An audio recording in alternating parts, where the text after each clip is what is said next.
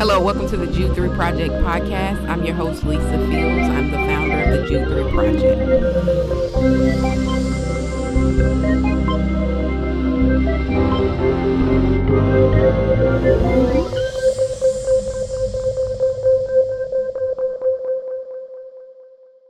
All right. Well, thank you for listening to another episode of the Jude 3 Project podcast. I'm your host, as always, Lisa Fields, the founder of the Jude 3 Project. And today I'm joined by a very special guest, Bishop Gary Hall. Welcome, Bishop Hall. Thank you, Ms. Fields. We praise and thank God for the opportunity. Certainly what you and your project and your partners are doing, I think, is very meaningful and very necessary in this day and time in which we live. Well, thank you. I'm excited to have you on today. I grew up hearing you on the radio and through I know you're friends with my father, so I've always enjoyed listening and hear your teaching. For those who don't know who you are, can you give them a little background? All right. I am, of course, and proud to be a pastor in the city of Jacksonville, Florida. We are the pastor of the West Jacksonville Church of God in Christ and the Harambe Church, one church in two locations. I'm additionally a jurisdictional bishop in the Church of God in Christ, and I serve on various boards in that denomination. Most recently, I've been asked to be the Assistant Dean of Education for the Board of Bishops. We have about 326 bishops worldwide. We're in many different countries and, of course, in the United States, and we're glad to work with the Bishop Jared Maynard, who is the Dean of Education, and I serve as the Assistant Dean of Education for our board. Awesome. Congratulations on that position. Praise on me. So today we want to talk about apologetics in the Black church. We've been doing a series with various pastors that pastor Black, predominantly African-American denominations, and talking to them about apologetics. And so we want to know from you, why do you think it's important for Black pastors to equip their churches in the area of apologetics? Well, I think it's very important. The Bible says in 1 Peter 3:15, but sanctify the Lord God in your heart and be ready to give an answer to any man or every man that asks of you the reason of the hope that is within you. And I feel that it's important for us to have a wholesome and comprehensive understanding of apologetics, because as you know, Lisa, apologetics is just a defense of the faith. Mm-hmm.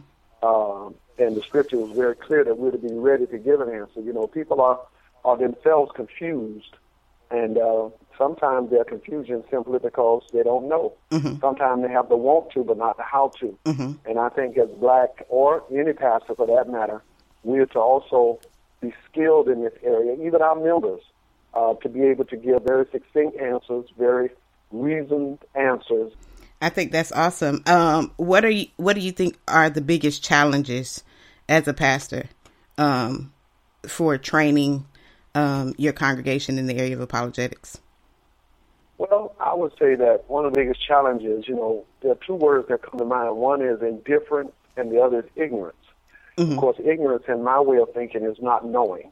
Mm-hmm. And that's not so bad. But indifference is that when you don't know and don't care that you don't know. Mm-hmm. And I think while you can help people with ignorance, what's harder to overcome is indifference. Mm-hmm. And I think the church today, there are a number of hot-button issues that we are just frankly indifferent about. Mm-hmm. And we must get off the fence. Jesus said, I would that you were hot or cold, but this lukewarm state of mind is one that the Lord does not care for. And I think we as pastors, we have to challenge our members to be on fire, mm-hmm. To be people who can critically think about the Bible and about what it says and then what we believe. It's not wrong to ask questions. Sometimes some of the greatest response to questions have been the things that we've hung our faith on that mean so much to us today. Mm-hmm. So questioning is not wrong. Healthy questions, wholesome questions, legitimate questions, but they must have answers, and they do have answers. And it's good to know what those answers are. What do you think are the things that people are most indifferent about? Like what specific issues in culture? Wow. I think I feel that we have to decide as a church and as Christians, are we going to be a subculture or are we going to be a counterculture? Mm-hmm. There are a number of issues, but we've got to be willing to be counter. That is, sometimes leading requires us to just take a stand. Mm-hmm. I think we just cannot adapt and compromise from week to week, from month to month, just because something is trending or something is popular. We've got to, like they did in the Bible. I'm thinking about a character, Daniel.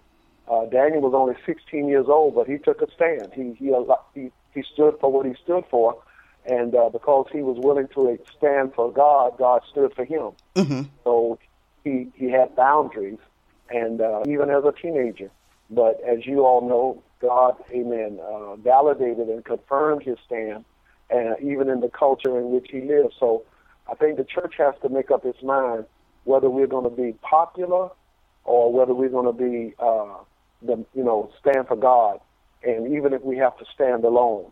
Mm-hmm. And this is nothing new. It's happened in the Bible several times. It happens in history several times. So I just pray that we have the resolve that it will take to be that difference maker mm-hmm. In this day and in this time. Mm-hmm. One of the challenges for me personally in apologetics, and we even did a episode called The Charismatic Apologist, is because people assume that people that have grown up in the charismatic and the Pentecostal movement aren't critical thinkers, and they kind of go on this spirit kind of thing, and it's kind of weird. Now, I will admit, like, some things I've seen are kind of weird and strange, but I think there's wrong in every denominational sect. So you can't kind of paint with a broad brush. How do we, as people who are unapologetically Pentecostal charismatic, combat those people who think that people in the Pentecostal charismatic movement don't think critically about their faith? Yeah. Well, the Bible says, study to show thyself approved. I think what sometimes happens is, revelation and those kinds of emphasis, we don't then break what I think are rules of interpretation and sound biblical reason. Mm-hmm. I just think we have to appreciate study. We have to appreciate inquiries that are sound. That we must let Scripture interpret Scripture, and in our desire to be deep, we mustn't compromise the truth. Mm-hmm.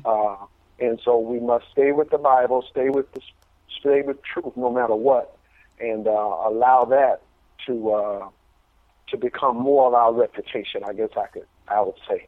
So whether we're charismatic or whether we're Pentecostal, we still must be men and women of truth. Mm-hmm. The Bible says, you don't have to believe the truth, but you can't change the truth. Mm-hmm. You don't have to like the truth, but you can't change the truth. And just because you repeat a lie often enough does not make it the truth. Mm-hmm. And so I know most of us carry electronic devices, our phones or what have you, iPads, and the difference sometimes is like if everyone were to look at a wristwatch, 10 people would give you 10 different responses as to what time it is. Mm-hmm. But truth to me is something like the atomic clock in Denver that sends a signal up to a satellite, and all of our electronic devices get a signal from that satellite, and all of our phones and electronic devices will be revealed at a certain time. Now, that time is the truth. No mm-hmm. matter what's on our wristwatch, the Bible says every man's way is right in his own eyes, mm-hmm. and we've got to stop worshiping at the altar of our own opinion and allow God, allow heaven to tell us what is truth. And so we really do have to study and then stand with the truth, whether we like it, whether we agree with it, whether we thought differently about it, but you can't change the truth. Mm-hmm. So let's be lovers of the truth. Amen. I think that's a great answer.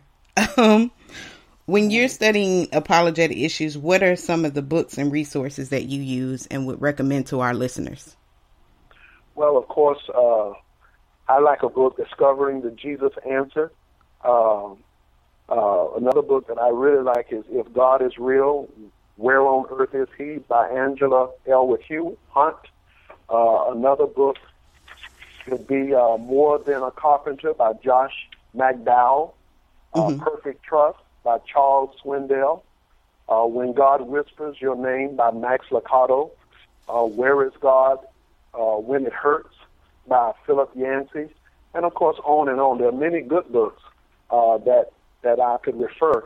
But, again, I say you have to start with the Scripture and then ask the Holy Spirit to help us in that understanding of Scripture. And then in our research, go on to critically research and examine what others have written and what others have said. Now, I will add this, and I'll say it the way I normally say it. Don't become commentary crippled. I think while reading and researching is good, there are different beliefs that these men have held or women have held, and sometimes it may differ from what perhaps is the actual truth or biblical truth. So, be aware that you're reading what others have researched and what they've determined. But I think the help that the Holy Ghost offers, the Bible says that we don't know always what we're doing, but the Holy Spirit helpeth our infirmities. And so I would just say study, but depend a great deal on the Holy Spirit's help. And I believe that will always turn out well. Amen. What would be if you have any last words for our listeners? Well, just get excited. I think once you're born again, saved, I think what must follow then is discipleship. I think we must all be meek. The Bible says, with all meekness, that is to be teachable, be learners. Don't be so presumptuous and not be meanable, malleable. Some people hold to some things so hard till even God can't get them to change their mind. So we just have to understand that we're all on the Potter's wheel, and we're not in and of ourselves the standard. Christ is the standard, and we are all becoming more and more like Him. We quote this passage, Romans 8:28, for we know all things work together for good to them that love God and to them who are the called according to His purpose. But the next verse says, for whom He foreknew, He predestined that we might be conformed to the image. And so I would say in a final word, just understand that we're all under construction and we're being conformed to the image of Christ. And then it becomes kind of clearer what John meant when he said, I must decrease and He must increase. And my prayer is that we all become lights that are set on hills, not under bushes, that we'll give light to all that are in the house, and that we'll be the salt that this world so desperately needs in this day and in this hour. Amen. Well, thank you, Bishop Hall. I appreciate it. Well, I appreciate you and those who listen, and I can't wait to see who maybe comes on next. And I would encourage you to keep up the good work. And it was a pleasure talking with you this morning. Thank you for listening to another episode of the Jude 3 Project podcast. You can catch all our past episodes at www.jude3project.com/podcast. You can follow us on iTunes by searching Jude 3 Project. Also, you can follow us on Twitter at Jude 3 Project, on Instagram at Jude 3 Project, and on Facebook at facebook.com /Jude 3 Project. And remember, you can donate on our site. So if this podcast and this ministry is a blessing to you, help support us financially by going on our website at jude3project.com and hitting the donate tab and consider donating to us. Thank you so much. Remember, at the Jude 3 Project, we're helping you to know what you believe and why you believe it.